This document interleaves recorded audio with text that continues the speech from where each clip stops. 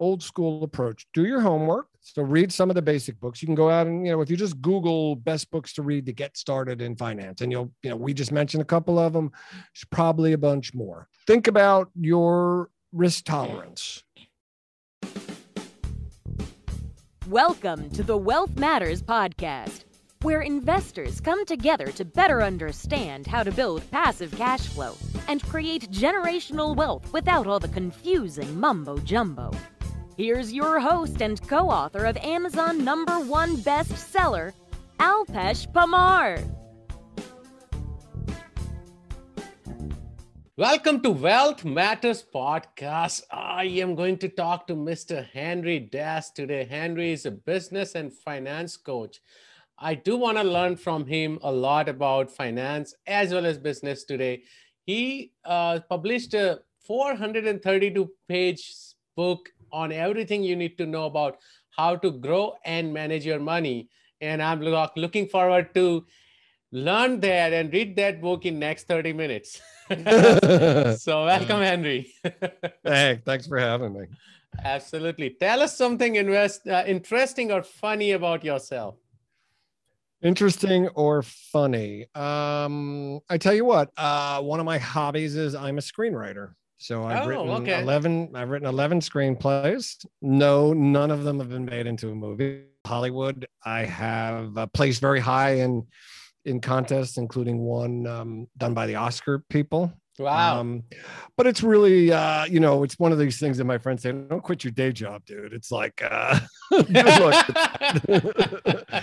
But you never know. It's a lot of fun. It could be the next Iron Man movie. Come on. I have no idea. But it's a lot of fun. Yeah. And, it actually comes in really handy in business, in writing. The 3-act structure, being able to tell a story and have interesting characters. There's a lot to be learned from, movie structure and stuff like that, just for basic storytelling. No, and I think now it makes sense that you wrote a 432-page book and self-published it because you know how to write. Once I know how to write. Yeah. In fact, I was on a podcast 2 weeks ago, and the guy actually had the hard copy of my book, and he held it up for the video. It's like, don't do that, because it's like the size of a phone book. Yeah. It must be huge. Let's face it, people don't like to read. It has a lot of infographics in it. Yeah. So it's one of the things that makes it, it's got about 250 infographics. So, no, I got to take a look at the book. I love reading. I'm glad you do. Tons of books I need to go through, but I'll definitely take a look at the book for sure now. Mm-hmm. So, Henry, do you invest in real estate? I have invested in real estate. I'm not currently invested in real estate, but we're talking about it. My wife and I, we just bought a new house. We bought this house in Connecticut. We hadn't bought a house in almost 20 years. It was eye-opening. This market is a little overheated.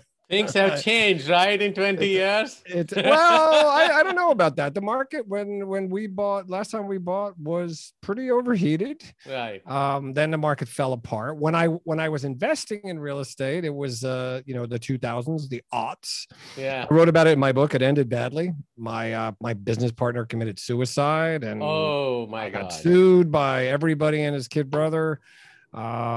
And then the Great Recession came, and the bottom dropped out of the real estate market. So, yep. I've got some more stories there. But I tell you what, a lot of ways to make money in real estate, a lot of ways to lose money. But now with prices being a little high and just a little overheated, money's cheap, certainly.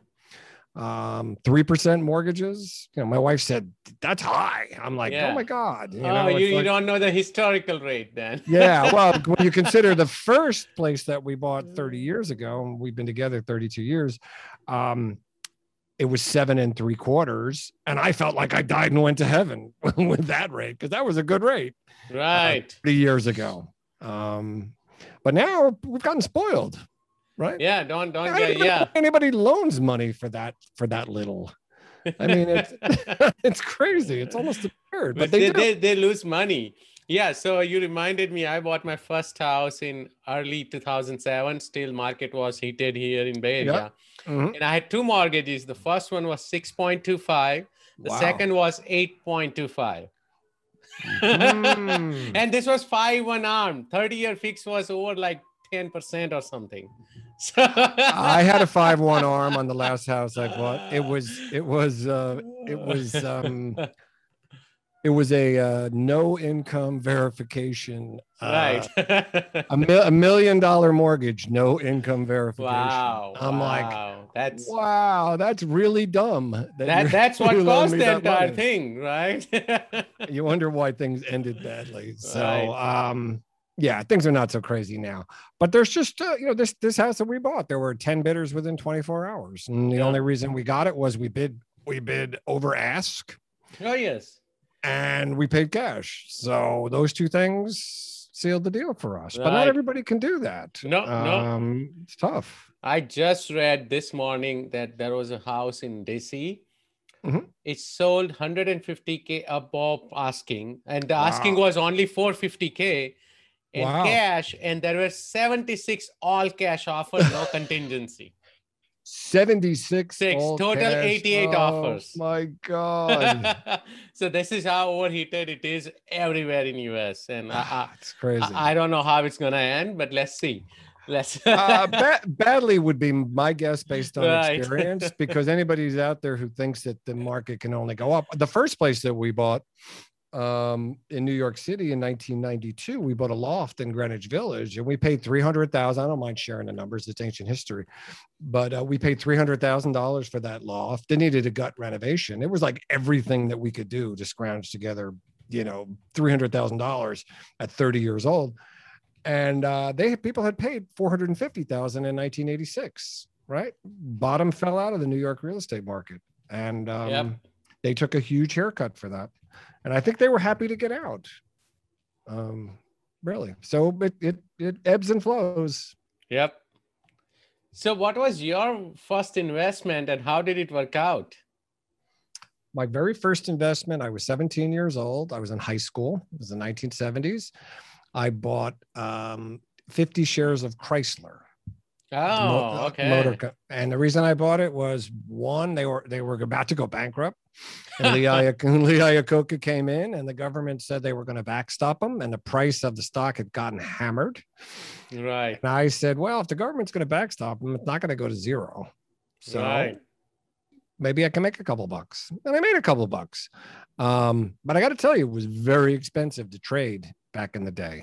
You had to trade through a broker, $50 commission to buy. Every time you trade, buy and sell, right? $50 to get out, and Merrill Lynch, odd lot charges, things traded in eighths. That's 12.5 cents. Wow. For those doing the math at home, and not pennies like it trades now. Now I don't pay anything for commissions. Almost no brokerage is charging commission. And when I wrote the book, I guess it was it was 2018 or whatever. At the time, they were still charging commissions, and I wrote in the book. I said what's called slippage. The cost of trading had gotten close to zero. I said pretty soon it'll be zero, and then like a year later, it was zero. That's awesome. So let's talk about financial intelligence. What is FQ?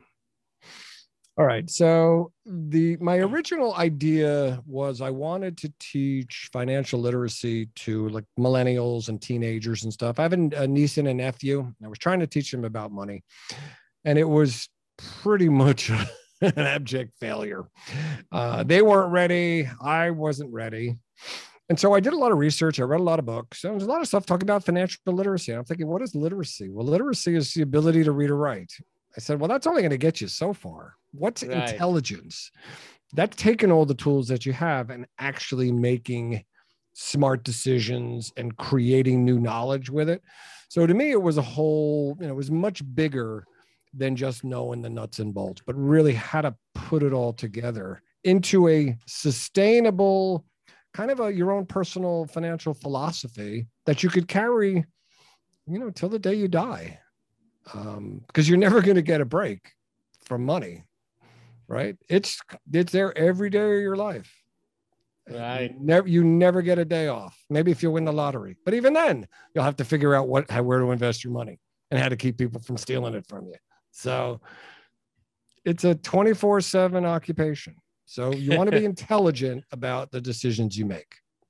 Oh, I can attest to that. I have made a lot of stupid mistakes in my investment journey, but I call them as educational experiments. Yeah, that's one grand rationalization that we all go through, right? Yeah. It's like you buy a stock, it immediately plunges. I'm into it. I'm in it for the long haul. Yeah, right? Yeah. Instead of just saying, oops, I think my research was faulty. I made a mistake. I better just get out, lick my wounds, and live to fight another day. No, that's a great advice. And that's exactly what I do. Every time I feel like I made a mistake, I'm just going to, call it quits on that side and put it in my books that this was the lesson I learned, right? So the next time I wrote about a lot of lessons. Yeah, exactly. A lot of like really stuff that doesn't necessarily reflect so positive on me, but you know what?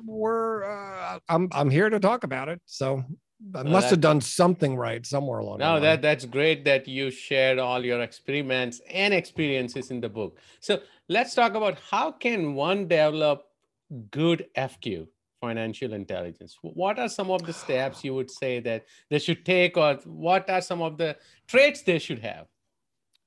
Well, first thing is you have to want it. So the reason that things didn't really work out well with my niece and my nephew is they were sort of interested, but they really weren't gonna do all the work. I see. Right. I mean, I managed their money for them. Their money are in accounts, and I managed some money only for family members. And it's like, my wife is like, "Why you're so good at it? Why did you manage money for other people?" It's like, I don't want to get called every time the market has a hiccup. Yeah, because that's what happens. It's not worth the headache for me. So they weren't in the right mental frame of mind to do the work. I'm an old school boomer. I'm not going to go out there and write a book that says, here are shortcuts for how you're going to do all this stuff. I think it's disingenuous. There's just no real shortcuts. You got to put the work in. So if you're going to put the work in, you got to want to do it. Yeah. You just have to. You have to be motivated. And then you have to understand your own, what I call the psychology of money. It's the very first chapter of my book, The Psychology of Money. Where are you on the spectrum?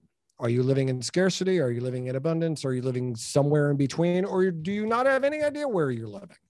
Right? Or are you living paycheck to paycheck and you're not even thinking about it? Right? You're just grinding through saying, how am I going to get through another week? How am I going to pay my mortgage? Yeah, sorry to interrupt, but I think that's a great point, because you have to be honest with yourself. You do. A lot of time, you are living on paycheck to paycheck or even on credit cards, and you're like, oh yeah, but I can afford this, right? And that's the biggest problem we have in America.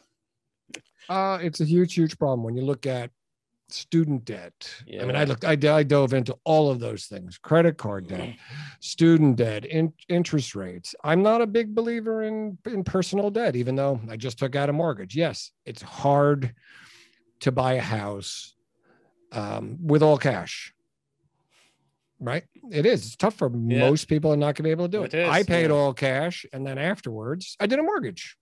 Yeah, just turn it around and get the mortgage. Because the money was at 3%. Why right? Wouldn't you? I mean, at the risk of sounding braggadocious, over the last, say, 10 years, I've been averaging about 15% return on my money.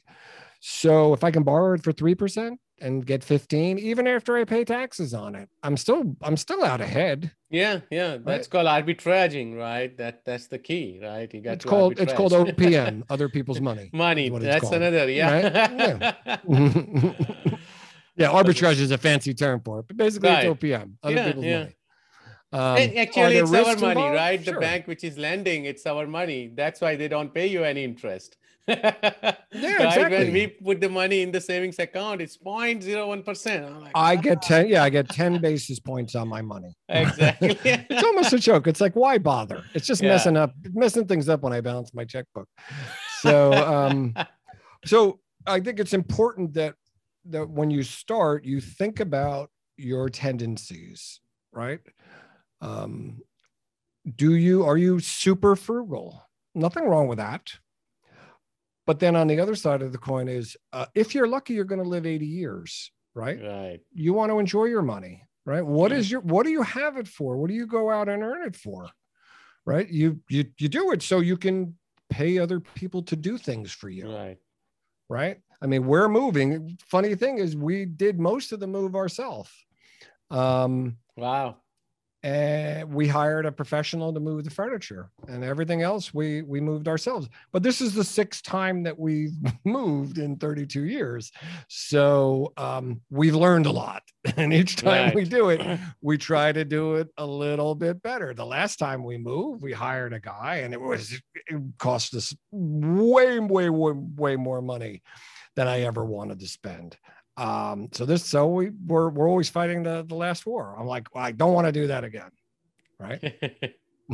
I don't want to make the same mistakes. I want to make new mistakes. Right. Yes. It's called experience.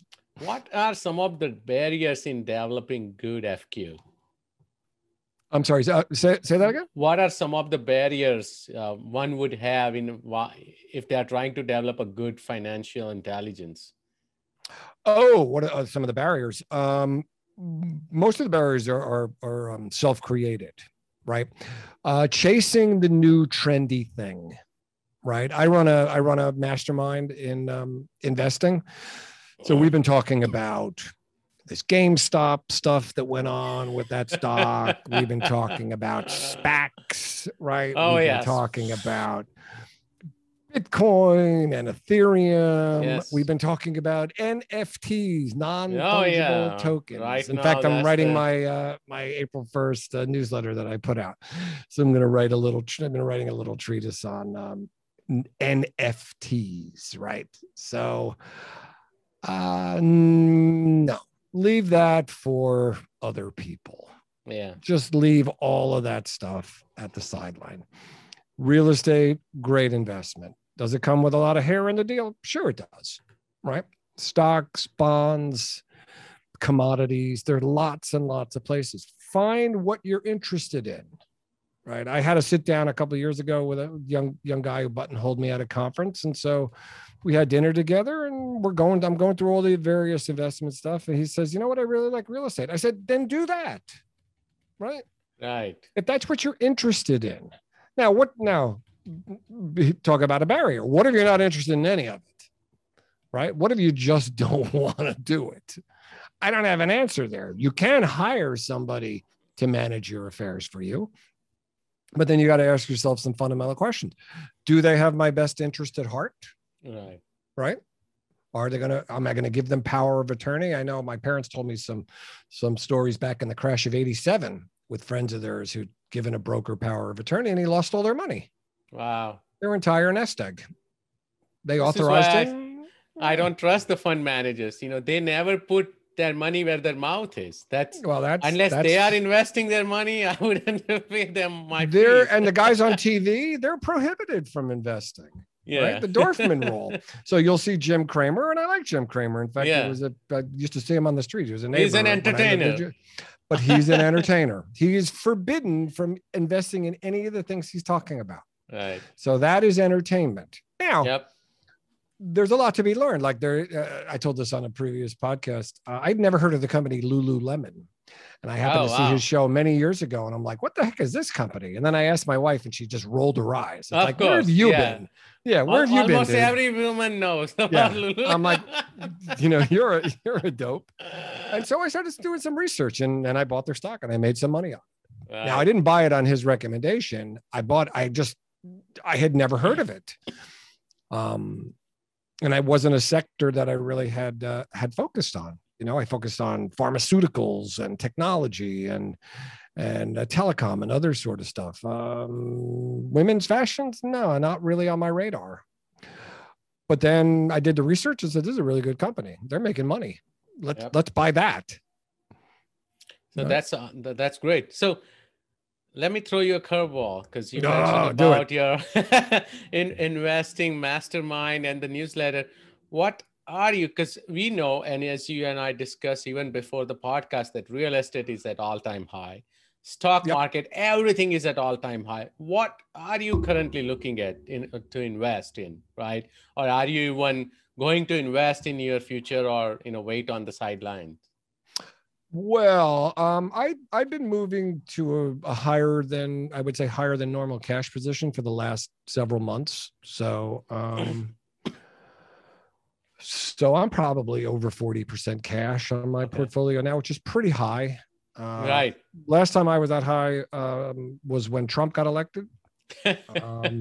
I was pretty bearish on that, and me too. And it backfired on me. I left some money on the table. I'll be the first to admit. Yeah, I did. I still did fine. I don't really compare my returns to the market returns. My returns are the returns that I'm trying to make, not what some arbitrary index is trying to do. I couldn't care less. I want to make, this amount of money at this level of risk. So I determine that. But when things are frothy like this, and when everything is really overbought in whether it be real estate or commodity, gold went up to close to $2,000. Right. I have physical gold. I probably should have sold it. But I didn't, right? It's, the gold coins. I'll let them sit for a while because if I sell them, now I got to reinvest them into something else. Yes.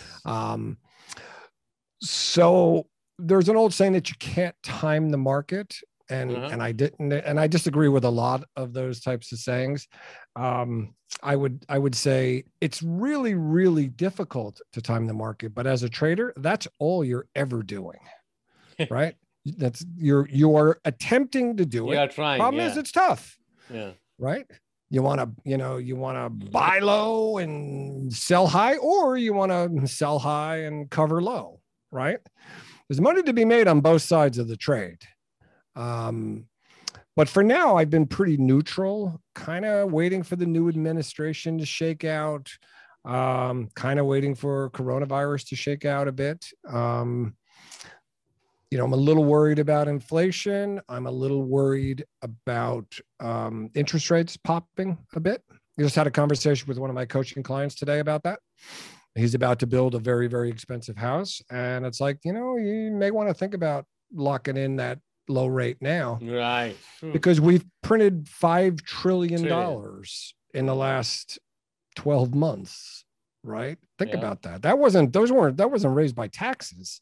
That was printing presses running 24 hours a day. Because we have infinite money. Yeah, we have infinite money. But somewhere along the line, now, as well as I do that most of that money is going to get sucked up by the 0.001%. I know that sounds cynical. That's how but that's exactly it works. But that's how it works. They are the government prints it out and they have this giant vacuum cleaner.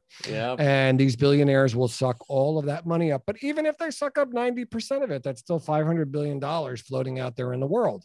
Now, when you have a return of demand, when people stop hunkering down and start going back to restaurants and start going on trips, everybody is just jonesing to go on a trip.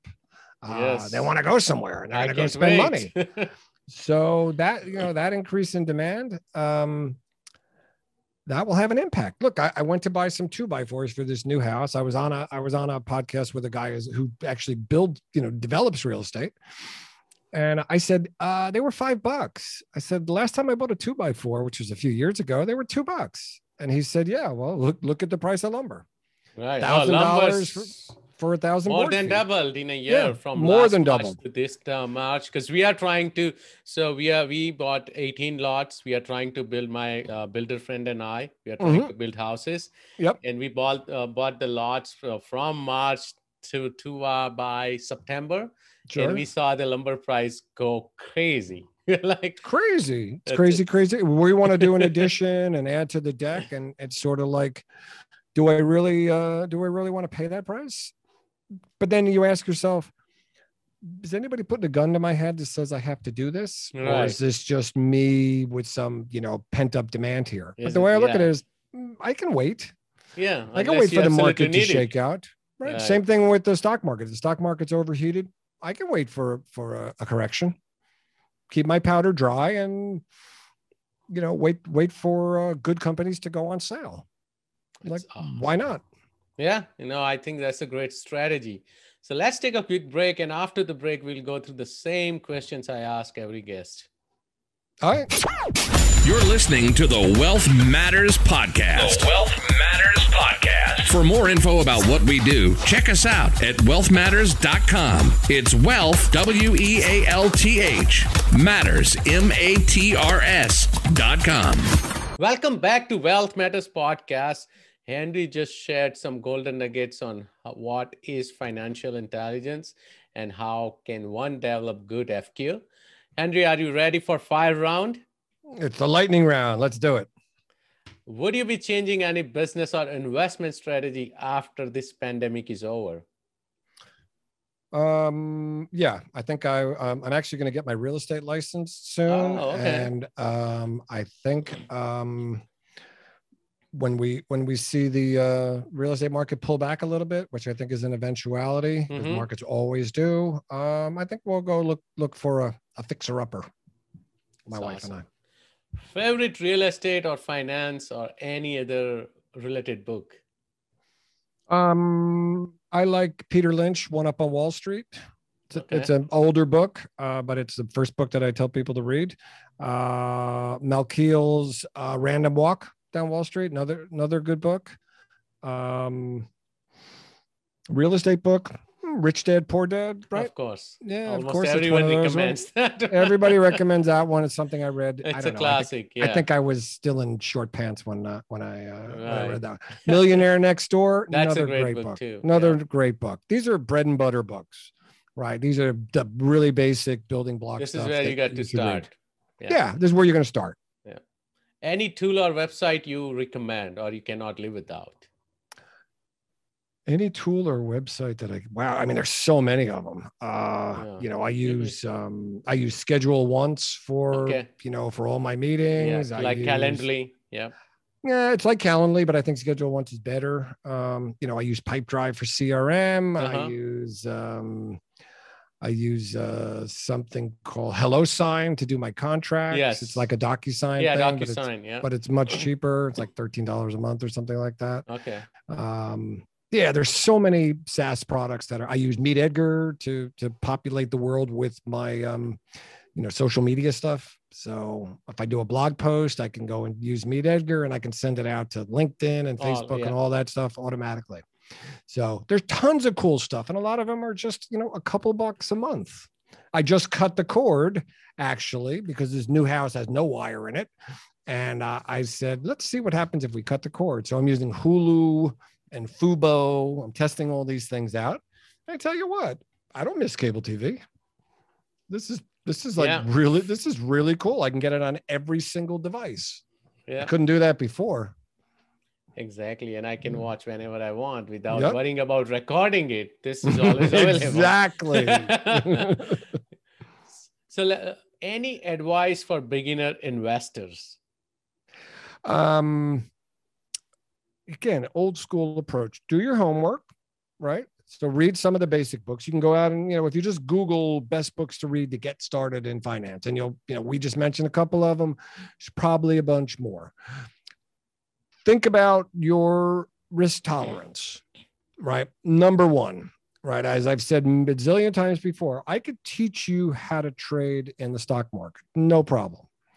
However, if you're too timid or too worried about losing money and can't get over the hurdle of ever placing a trade, it's kind of a waste of time, right? If you want to learn a skill, you need to be able to use that skill. And that takes time. Yeah, I agree. How do you give back? We do a lot of philanthropic stuff, my wife and I. We're more apt to donate our time and our skill. So she does a whole bunch of different stuff. I've done Habitat for Humanity. I've done lots of things. When the pandemic struck last year, for April, May, and June, I opened up my coaching practice for free to anybody. Nice. I put it out on a couple networks. I did, I think 100 phone calls I did over those 3 months with all sorts of different people. And I did it out of the goodness of my heart. I wasn't looking to convert anybody into a client. It was like, come in and talk. If you want to make another call. Some people I had multiple calls with. I think they appreciate it. It's good karma. That's awesome. How can my listeners reach out to you?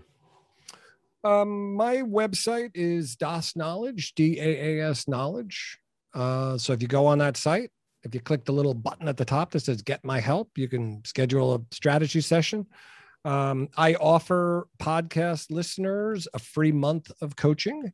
So I'll send you all the links and stuff to put in the show notes. But if you go to podcast.dasknowledge.com, there's a landing page there, and we can talk about entrepreneurial coaching. We talk about money, whatever you want for a month. 4 sessions, free, no obligation, no expectation of converting you into a paying client. It's just something I do. That's awesome. Thank you so much, Henry. I enjoyed the episode. Me too. That was a lot of fun. Thanks for listening to the Wealth Matters podcast. If you enjoyed it, please leave us a 5-star rating on iTunes so others can enjoy the show too. Have a great week and happy investing.